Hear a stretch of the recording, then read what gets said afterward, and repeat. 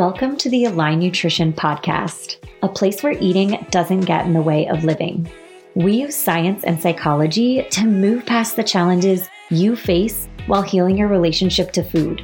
I'm your host, Erica Drury, a registered dietitian and intuitive eating counselor. For the past 10 years, I've been helping people like you find a happy medium of flow and balance with eating. If solving these issues were easy, you would have figured it out already. Expect to learn a new way. Each week, you'll hear trainings, listen in on mini coaching sessions from people on your same path, and learn from other guest professionals. I'm so glad you've joined me.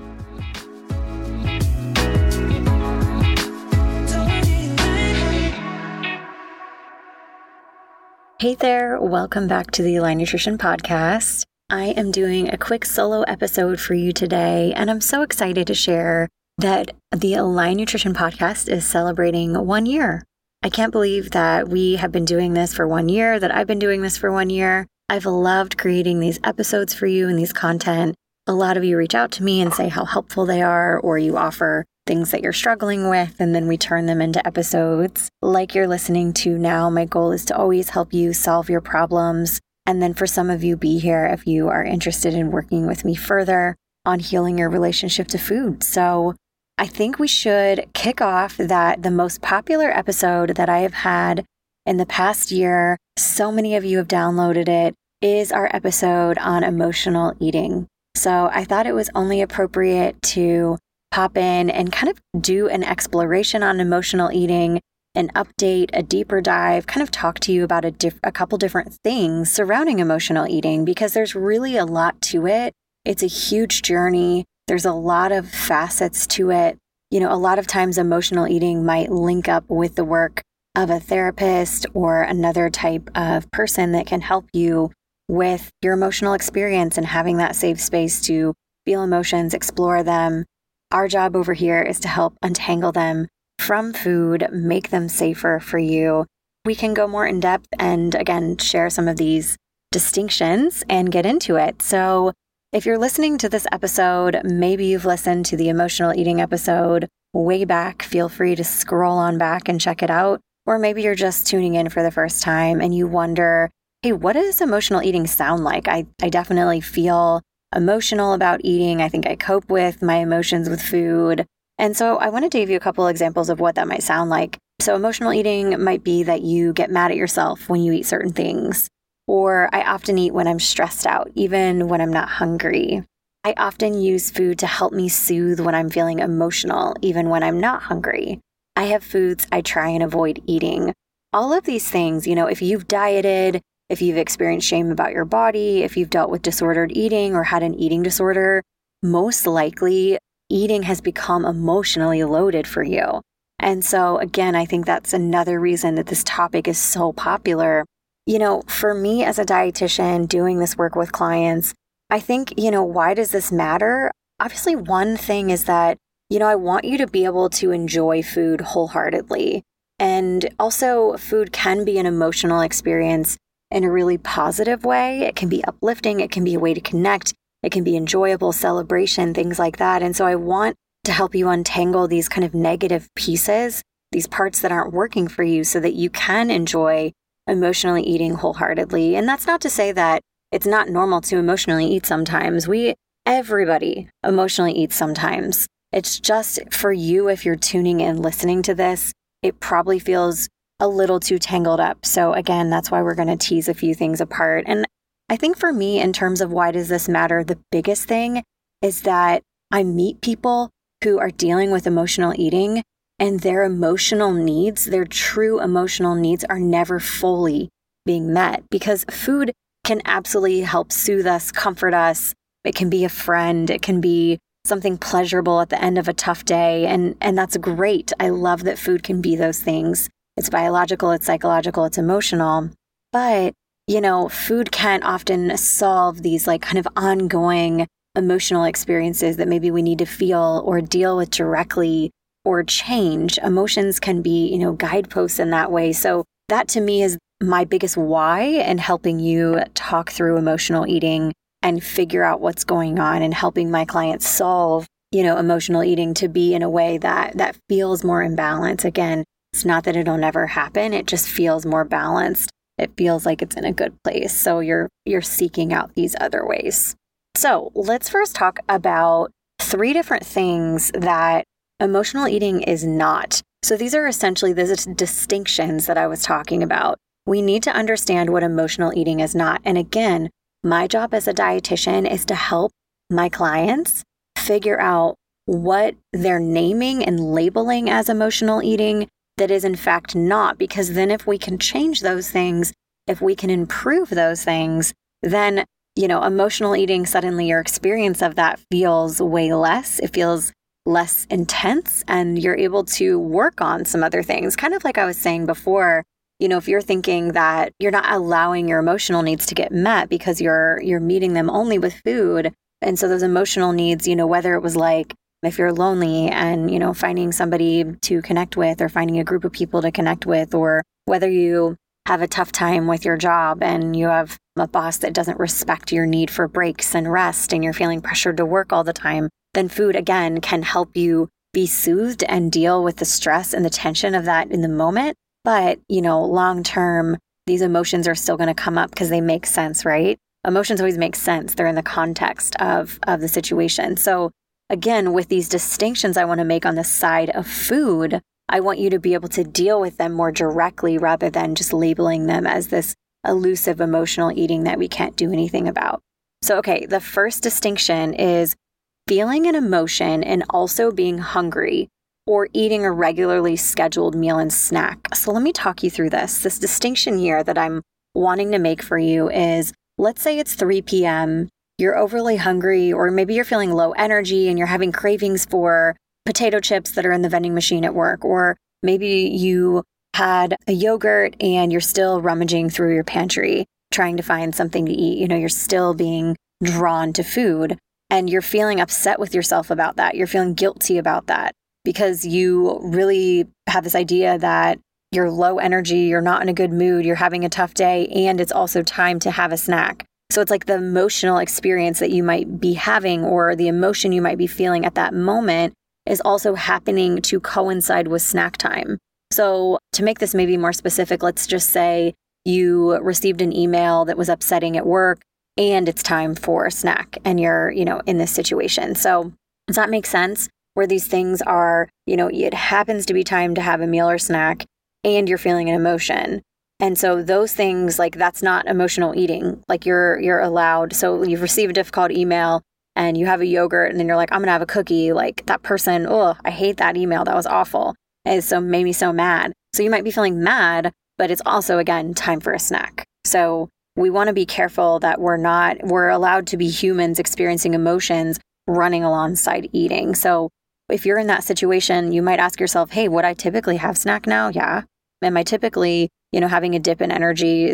Am I noticing that I need to have a snack in the afternoon? Yes. So we don't want to assign this as emotional eating because it happens to be time to eat and we're hungry. So the second distinction that I want to make is feeling negative emotions related to feeling guilty after eating certain foods that you deem bad. So I have a lot of clients who will mislabel the experience of feeling guilt about something they ate as emotional eating. Maybe it even starts beforehand, the anticipation of it, of, oh my gosh, I'm at dinner and my friend ordered French fries and she's sharing them with everyone and I can't stop eating them, or I want to keep eating them, or I'm trying not to eat them.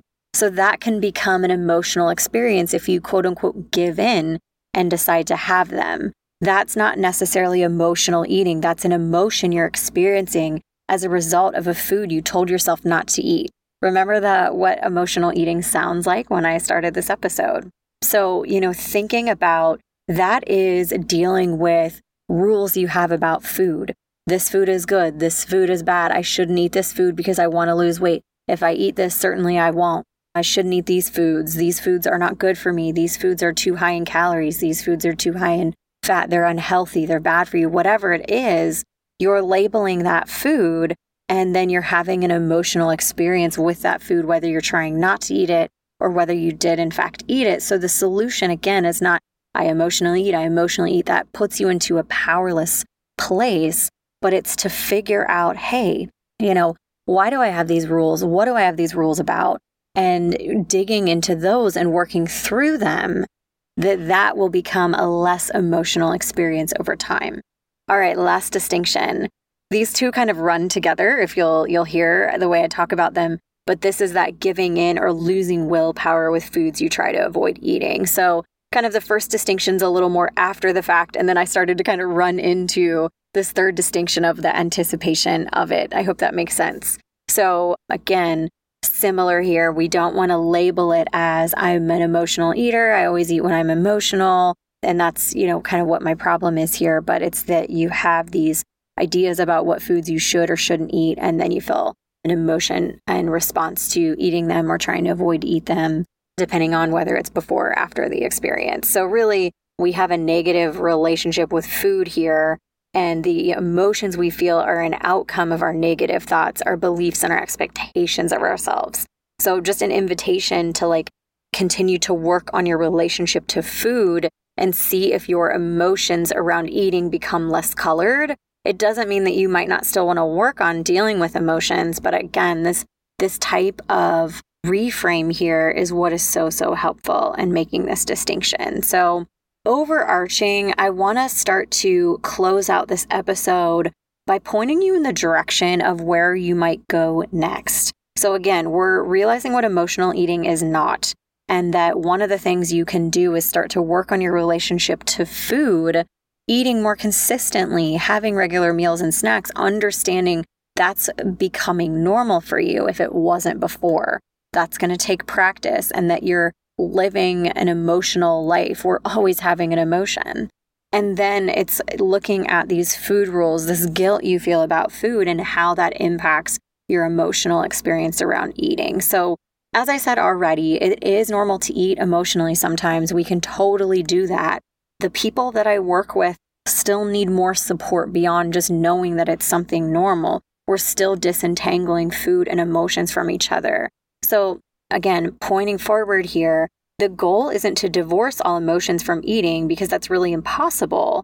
But, you want to feel more confident. You want to feel less out of control with eating. So something, again, I wanted to leave you with today is this idea that emotionally eating can be more of a conscious choice and not so impulsive and reactive. So remember, we're working on our food relationship.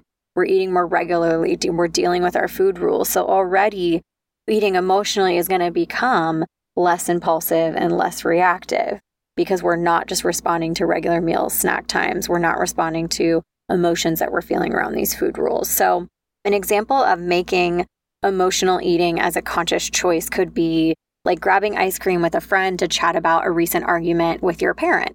You feel aware, you feel connected. You're saying, hey, I had this argument with my mom and it's just got me really upset. I'd love to, connect with my friend, vent about it, talk about it. And it would be really nice if we were sitting outside having ice cream together. That sounds so wonderful.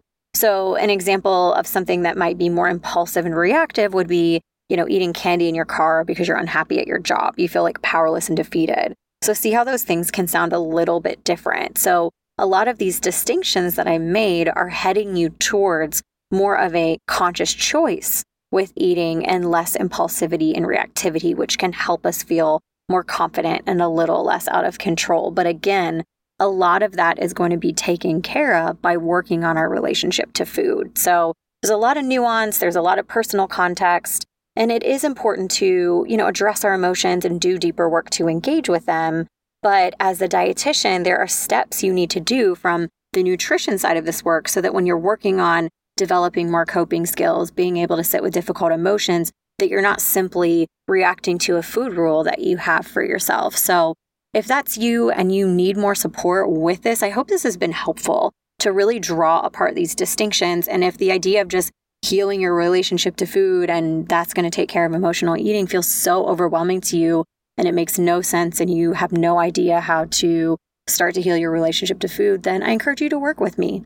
I would be so happy to help you dive into that. I have a method, I have a model, I have a way of working with people where we're teasing out all of these things so that eating becomes more of a thing that you feel confident, you feel in control, a registered health professional, a dietitian has looked at this stuff for you and it's helped you figure out what's good for you and your body and your lifestyle and to solve some of these problems that you're running into. And if you happen to work with a therapist or interested in that, then what we are doing will help you be ready for that work or dive deeper into that work and dealing with the emotional side, especially if you've been dealing with this for a long time. So anyways, thank you again for being here with me today. Check out the show notes for any links to anything that you might need. But I love talking to you about this, and thanks for celebrating 1 year of Align Nutrition Podcast with me. So as always, if there's anything that you want me to talk about or cover or dive deeper into with you, any reactions, thoughts, feelings you have about these episodes, reach me on Align Nutrition on Instagram. I'm happy to connect with you. I'm a real person doing this work and I love to hear from you. So hope you have a great rest of your week and I'll talk to you next time. Thanks to you for listening. Find me on Instagram at Align Nutrition. Let me know if you like this or if you have other topics or ideas for the podcast. I love hearing from you. If you've gotten something out of this, help us reach more people who need this message by subscribing in your podcast app. A nice rating and review also helps us reach more people and is so appreciated. I hope you enjoyed this episode, and until next time.